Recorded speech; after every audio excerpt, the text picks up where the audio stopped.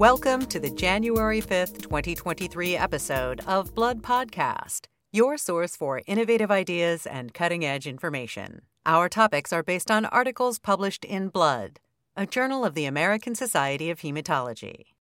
Today, we'll discuss whether pregnancy increases the risk of bleeding in women with immune thrombocytopenia.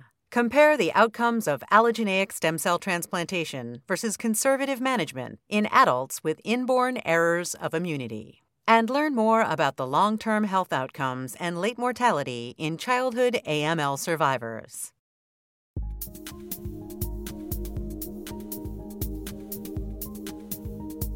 Our first Blood article is entitled Immune Thrombocytopenia and Pregnancy, an Exposed, Non-Exposed Cohort Study by Stéphanie Gouillet from the Henri Mondor University Hospital in Créteil, France, and colleagues. Immune thrombocytopenia, or ITP, is an autoimmune disease characterized by acquired thrombocytopenia of unknown clinical cause. ITP can be diagnosed at any age, but has a higher prevalence in women during the childbearing period. Recent studies suggest that pregnancy in women with ITP may be associated with an exacerbation of their disease, posing a risk for both the mother and the baby. Approximately 15% to 30% of pregnant women will require additional treatment for their ITP. Neonatal ITP, or NITP, is believed to occur as a consequence of the passive transfer of maternal antiplatelet antibodies. It also occurs at an approximate rate of 15% to 30% of cases. Except for having a sibling with neonatal ITP, the risk factors of developing neonatal ITP or severe bleeding remain unknown. The current guidelines for the management of ITP during pregnancy are largely based on expert opinion and the findings from retrospective studies. Unfortunately, most studies conducted to date are lacking a non-pregnant ITP comparative cohort. In addition, while past studies are useful in providing a general framework on how to clinically approach women with ITP, they do not address the question of whether a pregnancy modifies the natural course of the disease and changes a patient's clinical outcome. In the current study, the authors aimed to determine if pregnancy is associated with worsening ITP based on decreased platelet count, increased bleeding events, or the need for treatment modification. The authors report a prospective multicenter observational cohort study that included 180 pregnant women and 168 non-pregnant women with ITP. 131 pregnant women with ITP were matched to 131 non-pregnant women with ITP by the history of splenectomy, the status of their ITP at the time of pregnancy, and prior treatment. Both groups were followed for 15 months. The primary study outcome was the first occurrence of ITP worsening, defined as the occurrence of new bleeding and/or the presence of severe thrombocytopenia and/or the need for ITP treatment modification. Severe thrombocytopenia was defined as a thrombocyte count of less than 30 times 10 to the 9th per liter. Secondary objectives were to study whether pregnancy was associated with obstetrical complications, the incidence of NITP, and determine risk factors of NITP. Study findings revealed that the 131 matched pregnant and non-pregnant ITP women did not differ in the incidence of first ITP worsening events, the incidence of severe thrombocytopenia, or the incidence of bleeding. However, ITP treatment modification, including ITP treatment initiation, except for ITP treatment used to prepare for delivery, was more frequent for pregnant than non-pregnant ITP women. In addition, pregnant ITP patients were more likely to have multiple episodes of worsening ITP than the non-pregnant control group over the same time period. The authors also studied the incidence of transferring ITP to neonates in their pregnant cohort. Firstly, treatment with corticosteroids and immunoglobulin before delivery was successful in raising platelet counts, allowing the patients to receive neuraxial anesthesia.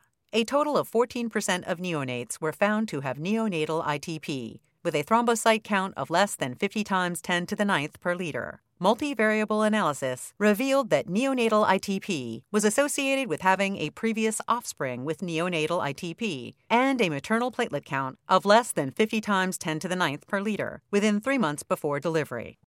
In an accompanying commentary, Juliana Perez Botero from the Versity Blood Research Institute and Medical College of Wisconsin in Milwaukee, Wisconsin, notes that the findings by Guillet and collaborators support the hypothesis that the biology of a patient's ITP is not significantly modified by pregnancy. She adds that although the presence of recurrent severe thrombocytopenia and increased frequency of treatments was higher in pregnant women, this difference could be related to the closer monitoring of patients during pregnancy, along with variability in the clinician's threshold to treat. In addition, the rates of pregnancy loss and preterm delivery were no different from those of the general population. Perez-Botero further notes that based on these latest findings, platelet counts could be improved with corticosteroid and immunoglobulin treatment in most pregnant ITP patients, with the appropriate timing of treatment before delivery. She concludes that while the study has multiple shortcomings, including its small size, the findings are nevertheless very meaningful because they include a population that has been historically excluded from clinical research and deserves equitable access to safe and effective medical care.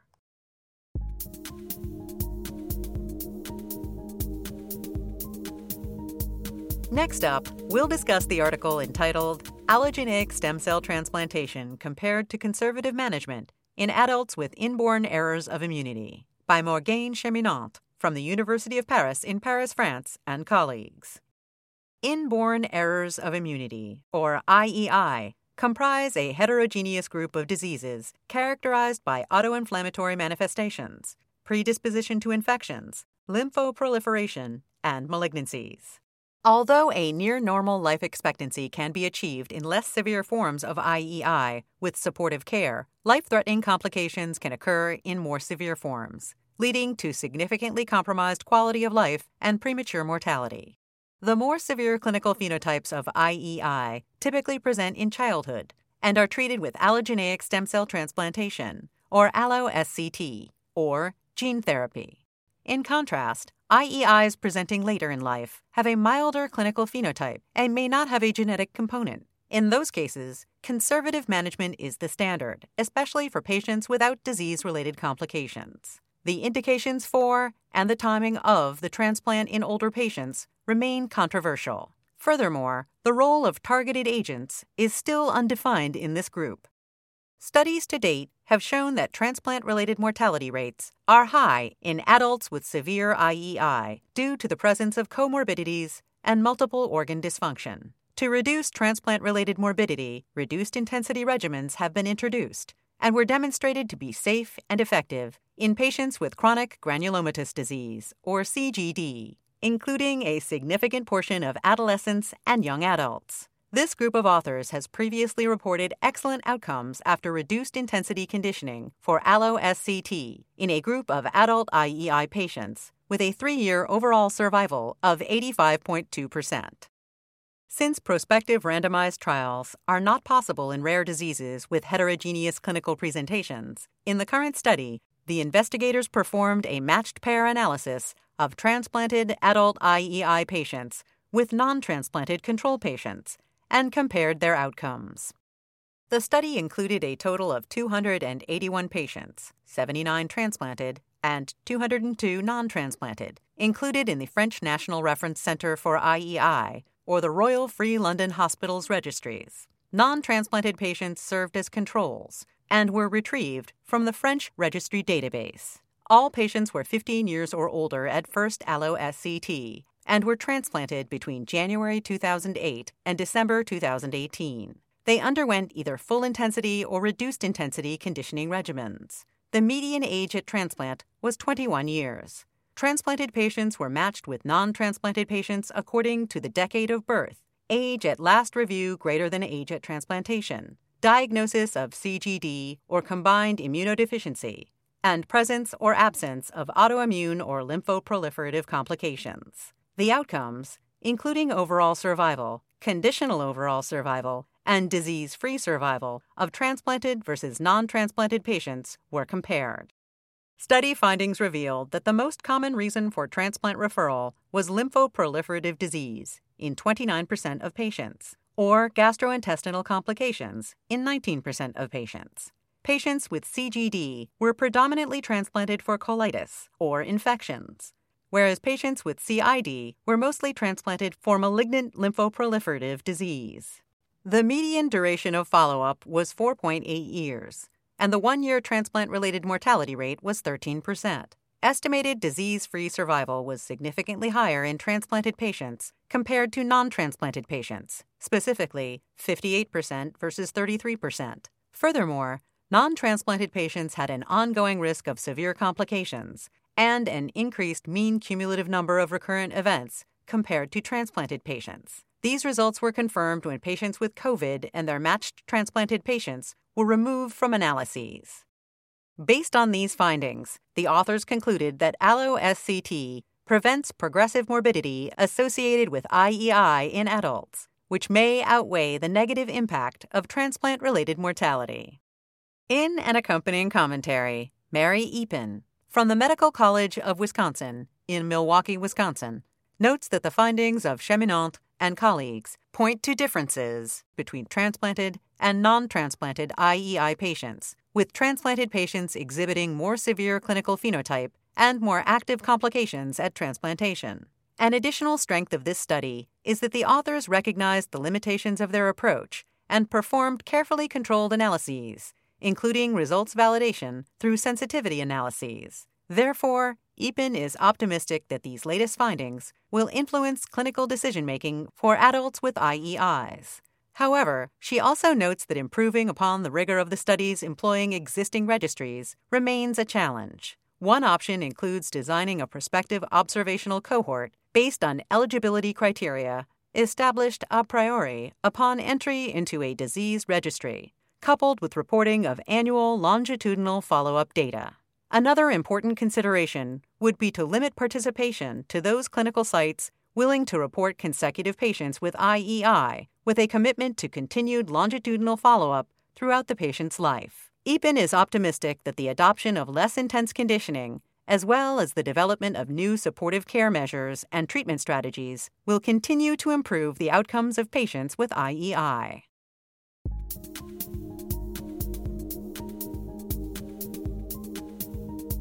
In the final segment of today's podcast, we will discuss the report entitled Chronic Conditions, Late Mortality, and Health Status After Childhood AML, a Childhood Cancer Survivor Study Report by Lucy Turcotte from the University of Minnesota in Minneapolis, Minnesota, and colleagues. Acute myeloid leukemia, or AML, is the second most common type of pediatric leukemia after acute lymphocytic leukemia. Over the past few decades, the treatment for AML has evolved from chemotherapy-based induction, coupled with prolonged maintenance, to dose-intensive shorter-duration chemotherapy. Since the 1980s, hematopoietic stem cell transplantation, or HCT, has been widely used, while the routine use of cranial radiation remains reserved for rare cases of refractory CNS disease. In the mid-1990s, post-induction intensification with high-dose cytarabine and daunorubicin has emerged as a component of standard treatment. Together, these changes have led to the improvement in the 5-year overall survival from less than 30% in the 1970s to nearly 70% in modern times.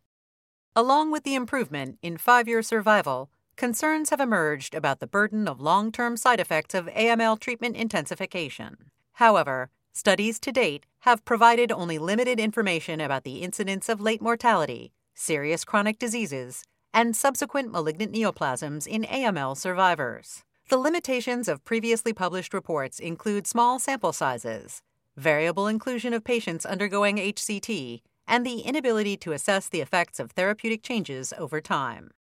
In the current study, the authors aimed to examine the long-term morbidity, mortality, and health status of more than 800 5-year survivors of childhood AML, included in the Childhood Cancer Survivor Study, based on the type of treatment and treatment period.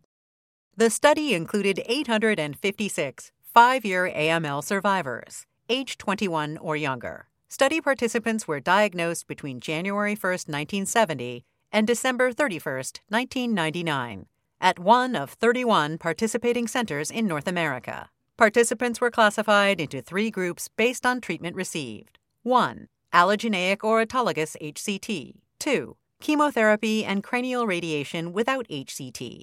And 3. Chemotherapy only, without cranial radiation or HCT. late mortality self-reported grade 3 to 5 chronic health conditions, and standardized mortality ratios were assessed for the overall survivor population and stratified according to treatment group and treatment era. In addition, self-reported health status, including general health, mental health, functional impairment, activity limitations, and pain and anxiety due to cancer treatment, were compared across treatments, the decade of diagnosis, and with siblings. The median age at AML diagnosis was 7.1 years, and the median age at the last follow-up was 29.4 years. The 20-year late mortality cumulative incidence was highest after HCT, namely 13.9%. With chemotherapy and radiation combination treatment, it was 7.6%, and with chemotherapy only, it was 5.1%. Standardized mortality ratios and mortality cumulative incidence decreased from 38.9% for survivors of HCT diagnosed in the 1970s to 8.5% for survivors diagnosed in the 1990s. 20 years after diagnosis, most survivors did not experience any grade 3 to 5 chronic health conditions. Of note, the 20-year cumulative incidence of grade 3 to 5 chronic health conditions was highest among HCT recipients and was significantly higher among survivors treated with allogeneic compared to autologous HCT, with an incidence of 49.2% for allogeneic versus 30.6% for autologous recipients. Furthermore, the authors observed a reduction in the cumulative incidence of chronic health conditions after HCT from 76.1% in the 1970s to 38.3% in the 1990s, mirroring a reduction in the use of total body irradiation. The most commonly reported chronic health conditions were those affecting the cardiac and respiratory systems, or subsequent malignancies. Interestingly, late mortality and chronic health conditions did not change significantly among patients treated with chemotherapy only between the different time periods. In approximately 88% of survivors, the self-reported health status was good to excellent, irrespective of the treatment. Taken together, these findings indicate that HCT is associated with better long-term morbidity and mortality compared with chemotherapy-based treatment in AML survivors. In an accompanying commentary, Brian Friend, from the Baylor College of Medicine in Houston, Texas, notes that the findings of Turcotte and colleagues demonstrate that treatment intensification and improved supportive care measures have led to dramatically better long-term survival of AML patients over time. However, they also show that treatment intensification is associated with a greater burden of late effects and toxicity that have persisted even in patients treated in modern times. Moreover, the current study shows that the chance of developing a chronic health condition is more than threefold higher in AML survivors compared to healthy siblings. According to Friend, these findings point to a need for close monitoring and surveillance for late effects during long-term follow-up, as well as the introduction of more preventative measures and early interventions in AML survivors. This goal may be achieved by incorporating digital and mobile technology into delivery methods. The more challenging question that remains is how can emerging treatment protocols be modified to reduce late toxicity in AML? Friend believes that the answer to this question lies in the development and incorporation of targeted therapies, such as FLT3 inhibitors. He suggests that treatment-related mortality could be reduced by identifying low-risk AML patients who may not benefit from HCT and by applying molecular and genetic profiling to personalize the treatment approach to improve efficacy and decrease toxicity. Finally, it is also important to work on reducing HCT regimen-related toxicity by developing personalized pharmacokinetic-guided dosing algorithms. For a list of additional authors, as well as more detailed articles and commentaries on which this podcast is based, please go to bloodjournal.org. Be sure to join us next week for another episode of Blood Podcast. Thank you for listening.